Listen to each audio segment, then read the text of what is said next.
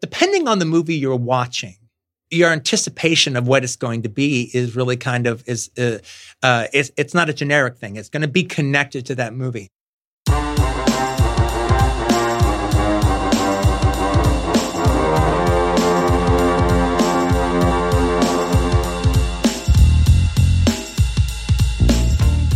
I remember when we talk about something like that, there's one screening in the last 20 years that really kind of makes me think about that, was I saw whatever the evening show was, 7:30 or 8 o'clock or 8:30, whatever the deal was. I saw the Friday evening show at the Chinese Theater of The Matrix on the Friday that it opened. Not the Saturday, not the Sunday, the Friday. You could go to the Chinese in 1999 and not get mobbed? Oh, yeah. Yeah. You can get mobbed. Somebody might ask you for an autograph and everything, and they make a little bit of fuss of you, but then they're there to see the movie, so they all calm down. So I remember the place was jam-packed. It was jam-packed, and there was a real electricity in the air. It was really, really exciting. And part of the reason we were there wasn't because we read reviews. It was because the TV spots. And it was even more the TV spots than the theatrical trailer. The TV spots really kind of turned the audience on. Whoa. Forget everything you know. What is happening to me? All I can tell you is that you're in danger. Forget everything you've seen. It made us all want to see that movie this opening weekend. So it was the TV spots that really kind of put all those asses into those seats on Friday. And there was that certain electricity that was in the air that was going on. We were all waiting for it to start. But then this thought hit me that was really kind of profound. And that was, it's easy to talk about the Matrix now because we know the secret of the Matrix. But they didn't tell you any of that in any of the promotions, in any of the big movie trailer or any of the TV spots. So we were excited about this movie, but we really didn't know what we were going to see. We didn't really know what to expect. We did not know the mythology at all. I mean, at all. We had to discover that. And so there was this moment of me realizing how excited everybody was for what was going to happen, but we really didn't know anything. I don't know the future. I didn't come here to tell you how this is going to end. I came here to tell you how it's going to begin. And I was like, God, can you imagine the idea of turning an audience on so much that they're there, loaded for bear, full of piss and vinegar on the Friday that the movie opens, but we don't really know what we're excited about. We don't really know what's going to happen. And then that movie happens. It was a profound experience. And I had enough foresight to put the thoughts together before the lights went down. I mean, I've never done heroin, but I imagine an experience like that frisson in the air is sort of like chasing the dragon. Like, I want that again. Or in the case of making films, I want to give people that. I want to give people that. Well, I definitely do like giving people that. Literally just sitting in the theater, just knowing that this audience, as jazzed as they are, have no idea what to expect. I'm going to show them a world without you. A world without rules and controls, without borders or boundaries. A world where anything is possible.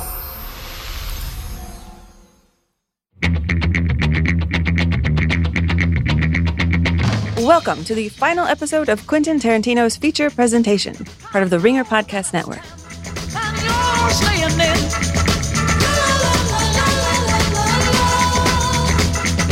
I'm your host, film critic Amy Nicholson, and this is the conclusion of our 3-part miniseries where Quentin Tarantino and I talk about 5 movies that he has programmed at his own movie theater, the New Beverly.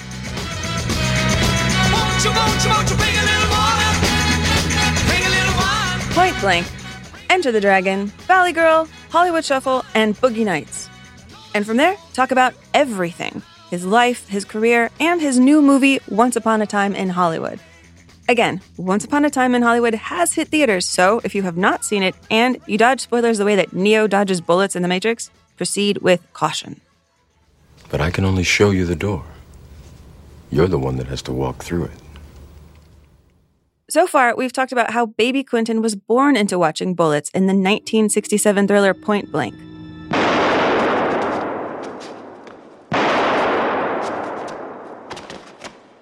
And then it covered a pivotal decade in his life that starts with 10-year-old Quentin adrift in Tennessee and desperate to get back to Los Angeles so he can watch Enter the Dragon.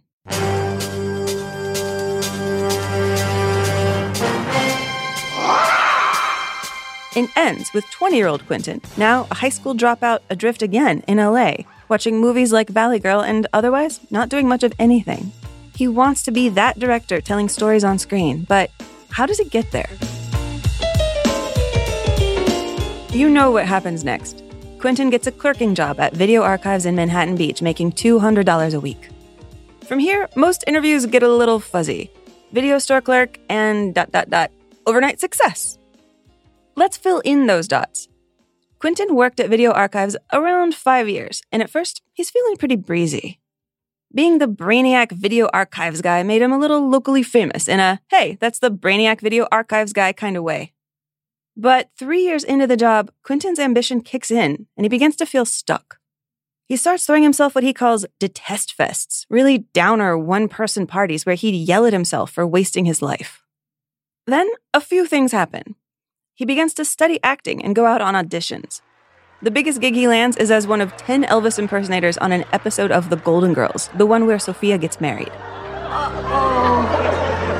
Either I mixed the Elvis list with the wedding list, or everyone in Max's family appeared on the Ed Sullivan Show. What I love about that clip, by the way, which, you can find on YouTube, is that 9 of the Elvises are staring at the Golden Girls. Only Quentin has his eyes closed, fully in character, singing for himself.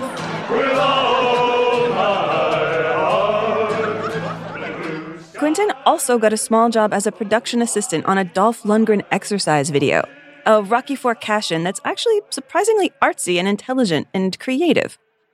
Though that's all Dolph and not Quentin, who was just fetching waters and moving cables and building his mental muscles for when he would get to be in charge.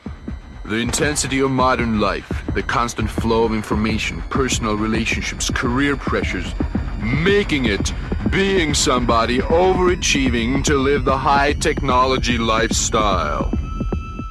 The workout tape was called Maximum Potential. I like to imagine Quentin taking it to heart, because around then, he and 2 Video Archives co-workers, Craig Heyman and Roger Avery, they get serious about writing scripts and making their own movies.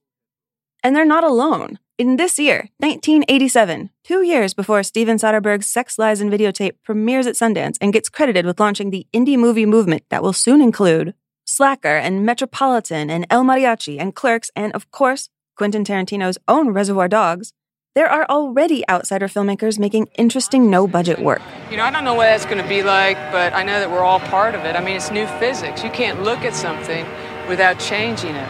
Anything. One of them is Robert Townsend, an actor and comedian frustrated by trying to break into the business, especially as a black actor and comedian sick of auditioning for parts that were just pathetic, insulting stereotypes.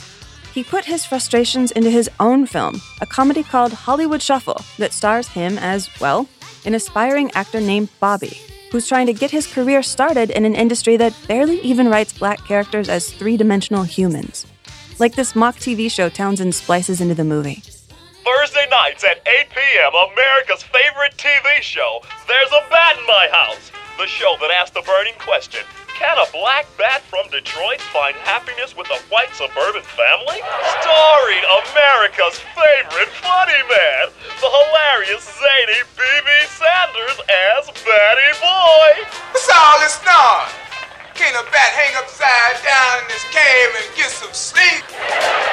He's half bat, half soul brother. Say what? But together he adds up to big laughs. There's a bat in my house. Thursday, 8 p.m. Hollywood Shuffle was co-written by Keenen Ivory Wayans and an Italian comedian named Dom Herrera, who both also act in the movie. Keenen plays one of Bobby's co-workers at a fast food joint named Winky Dinky Dog, who thinks he should give up his dreams. Okay, now look, I don't want to bust your bubble, but you ain't never gonna make it at the acting thing. I have seen you on TV, and I'm telling you now. Let me grab it up. Hey, man, I saw the film you did on TV the other night. It sucked, Bobby. Give it up. You'll never be a step in Fletcher. Never. You don't even know nobody famous. Nobody. Who do you know? Your uncle. He tried. Look at him now, sweeping up hand of Bobby shots. Right. And Dom is sitting there on the set of a movie Bobby does get cast in called Jive Time Jimmy's Revenge, backing up the director and casting agent who give Bobby notes like this. Let's go again. Excuse me, Sidney. Before you do, I have another very good idea. Yeah. Could you tell him to be a little more, you know? Yeah, Bobby. Bobby, I need a little more black. You know what I'm saying? Like, stick your ass out, bug the eyes. You know how they move, you know? Yeah, jive ass. Let's slate it. Let's go again. Okay, sorry, Sidney. Scene 10, Baker 1. And action. I loved it, my brother. He was my main man, baby. Hollywood Shuffle was made for $100,000, most of which came from Robert Townsend charging it to his visa. But it earned $5 million and launched Robert and Keenan's careers, which in the micro-indie world makes it a mega success.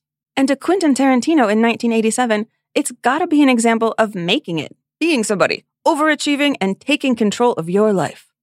I mean, this is a movie that really famously, it was like a super indie where Robert Townsend... Yeah, he paid for it on with credit cards. Yeah. But the thing is, it was like, then... Was that inspirational, though, to you? The idea, like, you can just make a thing. You can just make my best Well, yes, it friend's was birthday. inspirational, but it wasn't inspiration because of the movie he made. It was the inspiration. It was the inspiration involved in him making it. Now, to me, Hollywood Shuffle was actually inspirational for like the way he did it and also the way it could be done. And what I mean by that is, if you're trying to make a feature from beginning to end on no money is something. We got to pause here for a tangent. My Best Friend's Birthday is a $5,000 black and white 16mm amateur movie that at this point in Quentin's life, he'd been working on forever. Craig Heyman, that Video Archives coworker I mentioned a few minutes ago, he was the first one to start writing the script, and then Quentin came on board as co-writer, co-star, and director. Quentin plays Clarence, a guy desperate to give his best friend Mickey, that's Craig, an awesome birthday. Here is Quentin's Clarence at a bakery, picking out the cake and getting into a debate about movies and Elvis. It's a little choppy because this is a $5,000 16mm amateur movie. I mean, as a singer, Elvis, as a performer with albums and recordings, nobody could lay a hand on him. I agree. Okay? All right. So right? Right. All right. So we got no problem, right? We got no problem as far as him as an actor, Clarence, he was a lost cause. This is where we differ. No. We will always differ. There's no argument. There's no argument. We're always going to do I'm sorry. the same goddamn... Marlon Brando is a great actor, And Clarence. he made some shitty movies. Contestant from Hong Kong is a shitty Never movie. made a shitty movie, Clarence. Contestant from Hong Kong Never made a shitty sucks movie. dick. If there's any bells ringing in your head right now, besides, of course, the complete and total fixation on pop culture, here's why. Because when Quentin gave up on completing My Best Friend's Birthday, he recycled some of the ideas into his next script, True Romance. He even recycled Christian Slater's character's name, Clarence. Elvis, she was prettier than most women, you know? Most women.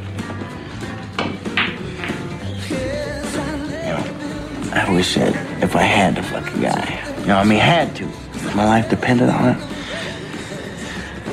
I'd fuck Elvis. As for My Best Friend's Birthday, half of the film was lost in a fire, a literal fire. Which means when Quentin looks at what Robert Townsend managed to pull off with Hollywood Shuffle, he gets how hard it was. And he gets how Robert completed his movie on the cheap by constructing it around little skits, the in living color sketch comedy model that Keenan would eventually put on TV. Here's the most famous bit. It's called Black Acting School. Hi, my name is Robert Taylor, and I'm a black actor. I had to learn to play these slave parts, and now you can too, at Hollywood's first black acting school. It teaches you everything. Learn Jive Talk 101. You motherfucking jive turkey motherfucker. All right, that's good. You work. All right, you try it. You fucking mothers. No, that's wrong. Watch me, man. Just be cool. Jive, turkey motherfucker. Good work.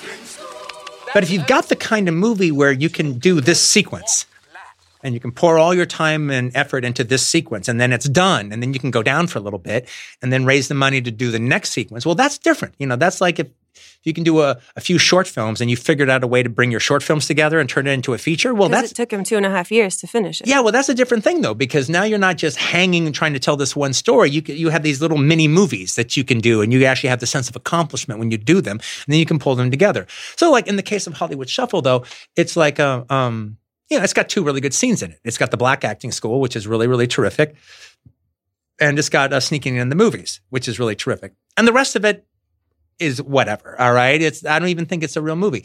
But those sequences are terrific, and that's all it really needed to be. He had those 2 great sequences, and the rest of it was fairly inoffensive, and he's a really sweet guy, and so you really like the guy. But those were the 2 scenes that made you leave the house and go to the movies, and I was happy enough to see those. Robert Townsend is playing with so many different types of styles within this film. He's making like sitcoms and noirs and infomercials and action movies. He's making a slave movie. And it made me think of Once Upon a Time in Hollywood, this idea of you getting to show everything you can do, everything you want to do within the confines of a movie. Oh, I never thought about it like that, especially in terms of Once Upon a Time in Hollywood. That's interesting. The similarity really jumped out at me because, like Hollywood Shuffle, Once Upon a Time in Hollywood is full of skits. Moments Quentin seizes to make a few minutes of old school, underappreciated things he never got to make because in the 60s, he was a kid. A dance show, a talk show, an FBI show, a retro cheapo TV Western. He even throws in 1 minute of his own take on the German POW classic, The Great Escape. We have in effect put all our rotten eggs in one basket. And we intend to watch this basket carefully. Very wise. But as Quentin and I keep talking about Hollywood Shuffle, it seems there's another point of connection that Quentin doesn't seem interested in exploring. He winds up redirecting the question. This movie goes very hard on young Black actors being stuck either cast as a slave or a butler. And I feel like you've been very smart about writing real roles for people. Was this on your mind at all? Well, no, it's like, I actually think his real life dealing with it is not real. I mean, it seems like an episode of What's Happening. All right. But the way he deals with that in the black acting school bit is very funny. See, that was, there's levels of wit and wisdom to what he says when he says it with satire. And it's also very funny, the sneaking in the movies. What's funny about that is the 2 street kids who love movies, but their interpretation of the movies as opposed to a Siskel or an Ebert. That's really, really funny. I mean, the modern day poignancy, Robert Towne doing what he's doing during the course of the day, I didn't buy that. And he might as well have been he might as well have been a Raj from What's Happening. All right, but actually, I think a movie that associated with Hollywood Shuffle that I like much more, and I actually think holds up better as a movie and has an even better subtextual through line is, because this isn't even subtext, it's trying to say what the movie's about, is the film that Keenen Ivory Wayans did, I'm Gonna Get You, Sucker.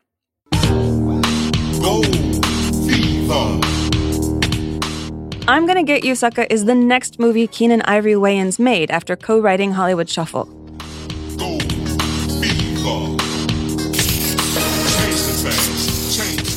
This time, he directed. And it also has little pop-out skits, like this one about a contest called Pimp of the Year. We jump in during the talent competition, where a pimp named Fly Guy is reciting a poem. My bitch better have my money. Through rain, sleet, or snow. That was a Shakespeare. My hoe better have my money. I'm telling you, that boy's a genius. Tell it. Not half, not some, but all my cash. Because if she don't, I'm gonna put my foot dead in her ass. I love that film. One, because it's a really good takeoff on blaxploitation cinema, but also at that time, it was one of the best. It was a takeoff where it was obvious that the people who made the movie liked those movies. So there's a genuine affection to the movies that they're skewering and making fun of. But there was something else. There was more where Hollywood Shuffle wears its heart on its sleeve, its issue that it wants to talk about.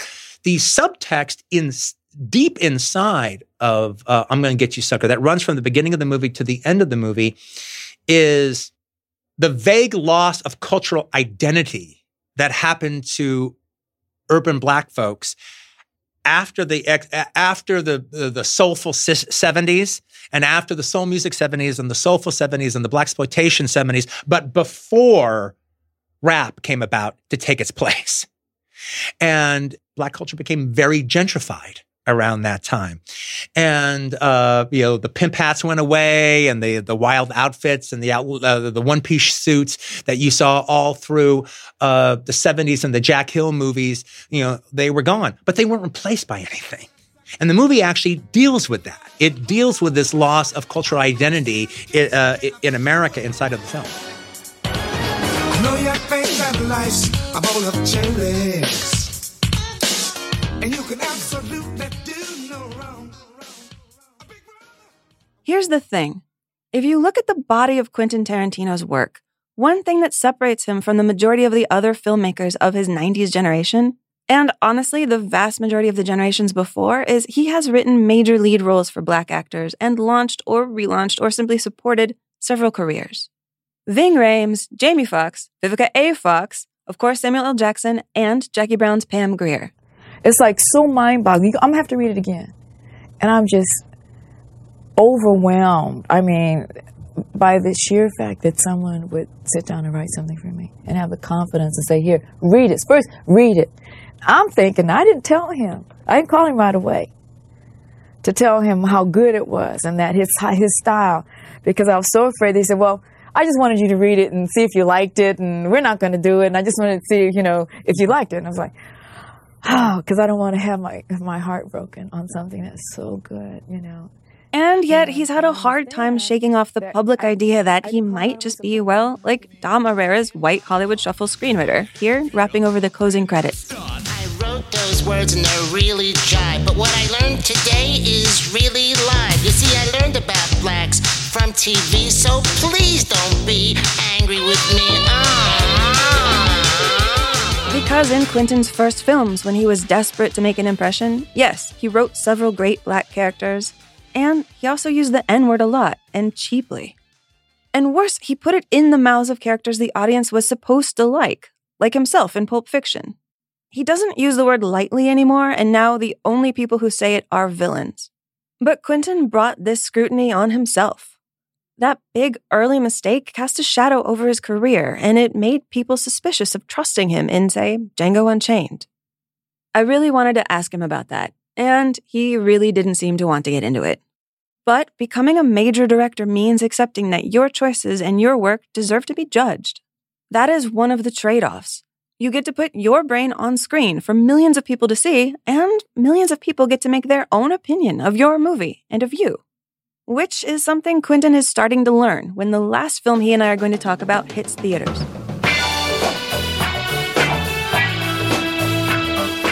It's 1997, Quentin is 34, and he has spent several years as the hottest young director in the world. But his new movie, Jackie Brown, is not the talk of Hollywood. Instead, it's Paul Thomas Anderson's Boogie Nights.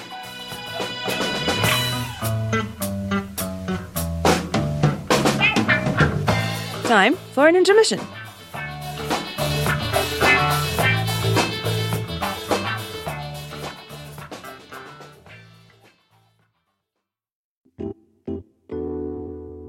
This episode of Quentin Tarantino's feature presentation is brought to you by our buddies at Shudder. Shudder is the streaming video service if you are a person who loves horror and thrillers. Because for $5.99 a month, just $5.99 a month, you can have access to their complete, awesome, unique collection of exclusive and original film series, horror classics, and blockbuster hits. You could call Shudder the Netflix for horror, but I'd be kind of underselling the awesome people who work at Shudder and curate and program some amazing stuff. They go to film festivals all over the world, they find things they love, they resurrect old films that they also love, and they present them to you, stuff that is hard to find anywhere else. And then you can stream them ad-free and unlimited all the time on whatever device you want to use. I adore Shudder. If you're a Ringer podcast fan, you know that I did a whole podcast on John Carpenter's Halloween. They have right now on Shudder John Carpenter's Prince of Darkness. If you have not seen that, do it now.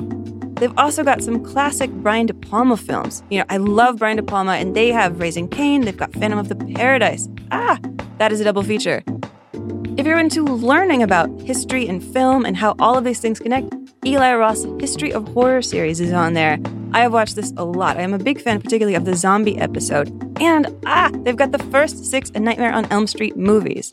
Plus, here's a movie that you might not have heard of, maybe you have, that relates to what we're about to talk about when this show gets back on. Knife Plus Heart. It is a movie set in the 70s about the porn industry. To try Shudder free for 30 days, go to Shudder.com and use promo code Tarantino. That's Shudder, SHUDDER.com, promo code Tarantino to try Shudder free for 30 days. And now, back to the show.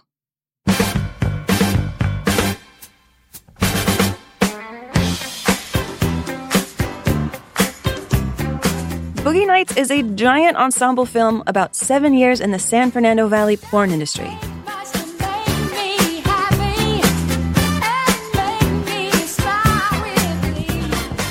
Our hero is Eddie, aka Dirk Diggler, a young kid from Torrance, California, a suburb where young Tarantino lived too, who becomes an X-rated star. Dirk, of course, is played by Mark Wahlberg. And the movie is also about all of Dirk's friends and colleagues, chief among them Burt Reynolds as adult director Jack Horner, who takes his work very seriously.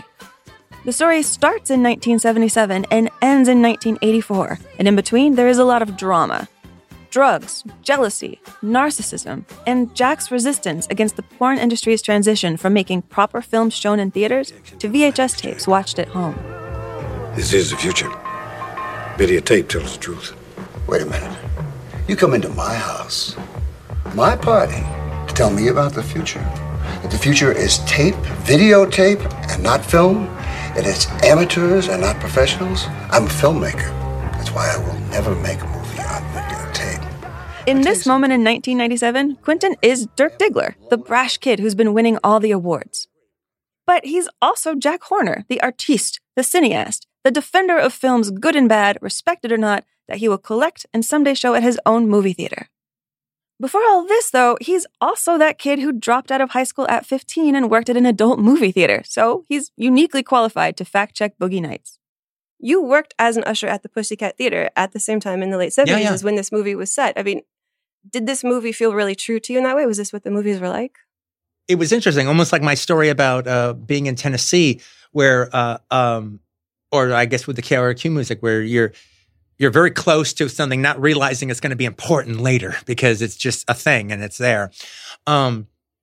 Little did I know that when I was working at the Pussycat Theater that I was overseeing the end of a porn era, because I didn't really never cared for porno movies. Even I was like 16 when I was working there, lying about my age so I could work there. And I even remember thinking, oh man, I can't believe it. I'm going to work with a movie theater my whole life, and now I work in a movie theater where I don't want to see the movies.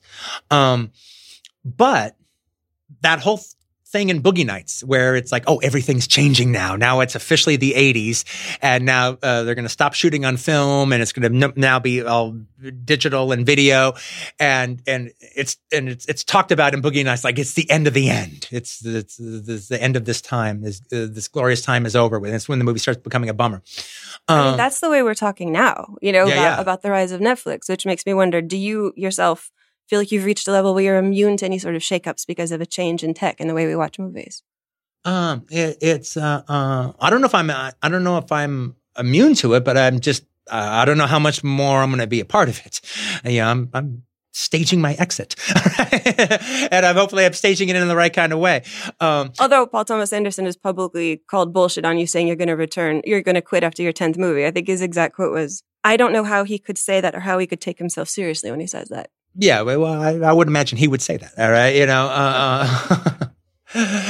but there is an interesting aspect though of working at the Pussycat Theater when they were showing these films on film, and the ones that, and it's like everything is it's about ready to turn into home video. It's about everything is going to turn into Swedish Erotica Volume 1 through 36.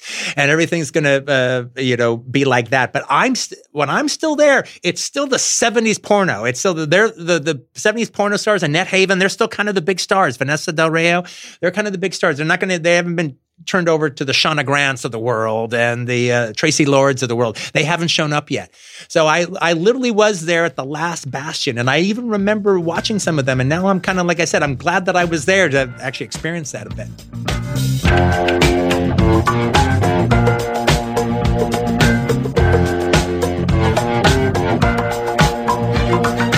I am a star.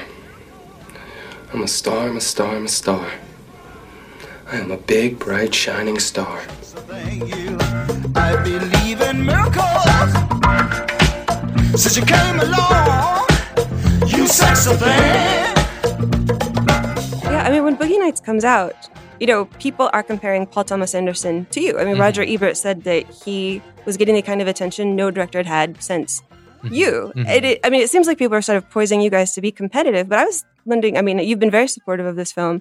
Do you feel like you and Paul Thomas Anderson are part of this last clique of directors, maybe Nolan in there from your era, who got to have a big debut at Cannes or at Sundance, and then you got to have your own career? You weren't shunted into making a Marvel film? Yeah, well, there was a few of us at that. Yeah, I mean, that was the time where, American independent cinema was, this was the time where I was going all around the world at film festivals, and American independent cinema was the most exciting cinema in the world. The way, for a while, Korean cinema will be like the most exciting cinema in the world, and another time it'll be this or the French New Wave. Well, we had a situation in the early 90s where this was the exciting place, and it was it was different, but it was actually kind of even related to the whole alternative music scene that was happening simultaneously at the same time for a lot of the same reasons. Don't watch this corporate entertainment. Watch it from us. This is what we mean what we're doing. And so I remember actually Paul got in touch with me because he was doing his big press for Boogie Nights, and like Manohla Dargis was interviewing him for the LA Weekly, and the whole subject was jumping off of me of like a director as rock star. How does that work?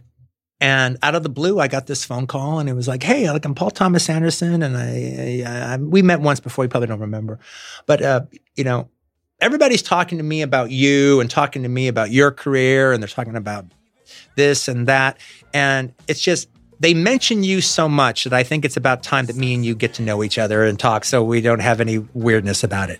And so we got together, and we had some drinks, and we became great friends ever since. Who's this? Eddie, this is Scotty J. He's a friend. He works on some of the films. Nice to meet you. Yeah, me too. Are you going to be working, or? Maybe. Oh, probably. That's great. That's great.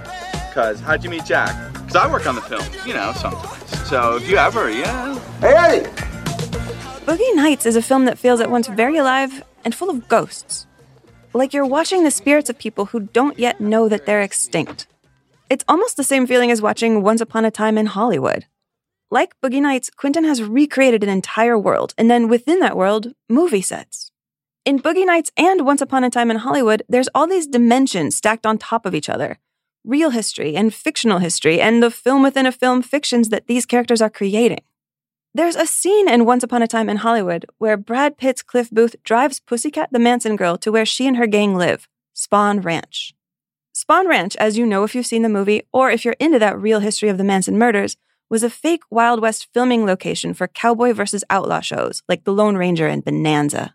Quentin invents a fictional showdown between these hippie outlaws and Cliff Booth, the closest thing his movie has to a badass sheriff. The daring and resourceful masked rider of the plains. And he sets it at the same place where dozens of fake sheriffs face down hundreds of fake outlaws. Return with us now to those thrilling days of yesteryear. The Lone Ranger rides again. The twist is, the Manson family is not fake. Quentin wants to invent his own Lone Ranger, someone with the potential to prevent the Manson murders, and therefore prevent 1969 Hollywood from changing. I think grown-up Quentin knows that this Hollywood needs to change. Here in his film, it's dominated by aging white guys who, to be honest, are not making a solid argument for why Hollywood should keep them around.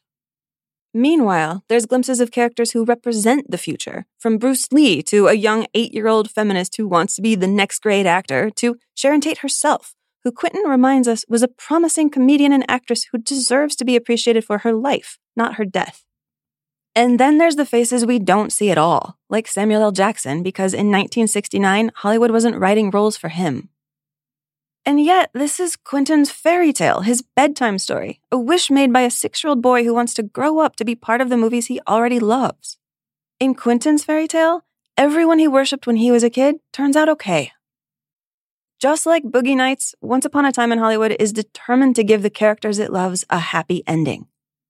The old Hollywood cowboys don't have to get run off by the Easy Rider bikers. In fact, when DiCaprio's Rick Dalton confronts Tex Watson, the killer who in real life will stab Sharon Tate and 6 other victims, Rick calls him Dennis Hopper. Rick, by the way, is based on Burt Reynolds, one of those old Hollywood TV cowboys. He played Quint in the show Gunsmoke, who did make the transition into the 1970s and beyond, eventually earning a Best Supporting Actor Oscar nomination for his performance in Boogie Nights. I keep feeling there's this ghost of Burt Reynolds. I mean, I know that you're named after his character in Gunsmoke, that he is so much who Leo's Rick Dalton is based by and inspired by, that he did Deliverance with John Borman. There's so much. All roads lead back to Burt. Yeah. And, you cast him as Spawn and he didn't get a chance to play Spawn. But it's the last role he ever played, though, because he played George Spawn in the rehearsals that we did. He did a full day of rehearsals and he played George Spawn at the script reading. So that's actually the last role he ever played. Gosh, I mean, that's sort of a beautiful honor. And I just want to hear what you think about how his character here in Boogie Nights defines what he wants from his career. He says he wants to make a film that is true and right and dramatic. Well, look, I actually, I think Burt Reynolds is fantastic in the movie. Me and Paul have talked about this, though. I mean, I actually think there's a slight flaw in Boogie Nights, and the flaw in Boogie Nights is the perception of the Burt Reynolds character. And what I mean by that is this. Paul can say he's not based on the director Gerard Damiano, who directed Devil and Mrs. Jones and Deep Throat. He is. He obviously is. He looks exactly like him. And Gerard Damiano has a very unique look. So you have to actually make him, Burt Reynolds doesn't look like that. So you actually have to go out of your way to make him look like Gerard Damiano with the gray and black Van Dyke that he wore and the kind of wavy gray hair that he wore. That's not Burt Reynolds' look. That is Gerard Damiano's look. So he went out of his way to make the guy look like his exact double. It has taken 2,000 years of civilization, the President's Commission on Pornography, and 10 or 12 rulings by the Supreme Court of the United States to allow you, as a consenting adult, to view this motion picture. If you want to hear how serious Gerard took his work, this is him speaking out against the country backsliding into censorship when Deep Throat was put on trial for obscenity. Society seems to be crumbling, but a careful, calculated look will prove that some tearing down is always necessary to improve. A man who does not make mistakes is usually a man who does not do anything. We are learning from the mistakes of the past. So you can't say, I didn't mean to be that guy. Yes, he did. Here's my problem with the film, though. Yes, I do think it's honest about being a filmmaker. But my problem with it, though, is when he makes the cop movie, the porno cop movie, and he's killing himself doing it, and then you see the film looks like a piece of shit. It looks horrible. Now, believe me, I've seen more porno movies than Paul have because I worked at the porno theater. All right. And I saw a lot of movies crappy like that. But he has the Burt Reynolds character say, I think, he says it in the full on moving the close up in him. I think this is my greatest work yet. I think this is my finest work yet. This is the best work we've ever done. It's a real film, Jack. It feels good. You made it fly. You know, this is a film I want them to remember me by.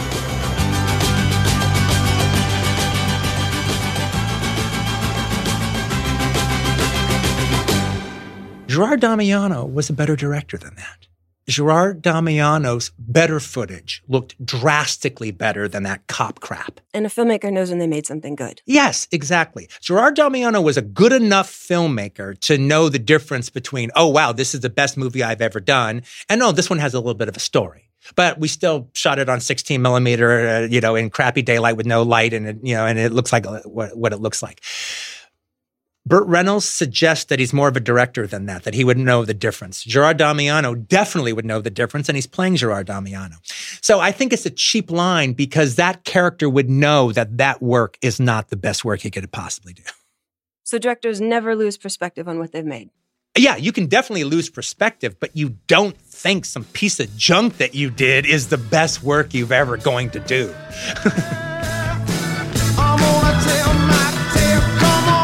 There's no consensus on what Quentin's best film is, but that's one of the things I find most compelling about his career.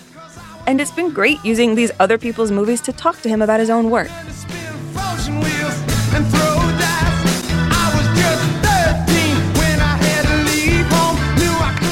So this is an eclectic bag of 5 films. What do these 5 films you think say to you about you?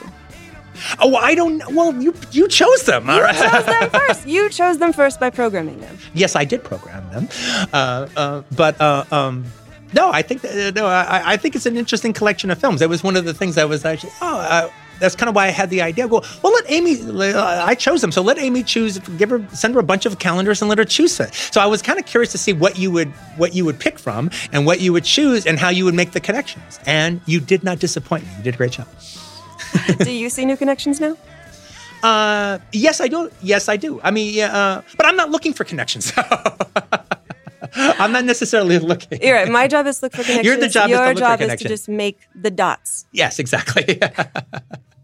My job is to throw it out there and then you figure it out how it landed.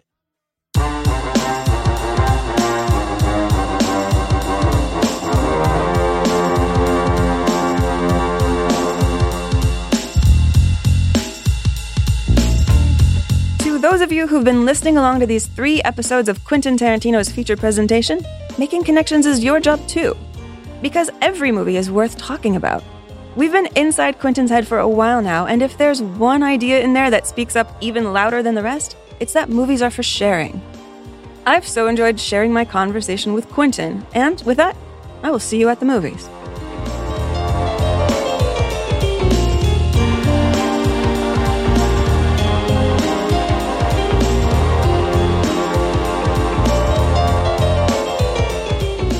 Quentin Tarantino's feature presentation is produced by The Ringer and written and hosted by me, Amy Nicholson. Our executive producer is Sean Fennessy, and our senior producer is Bobby Wagner. Theme music by Evan Campbell, and special thanks to Bill Simmons and Juliette Littman.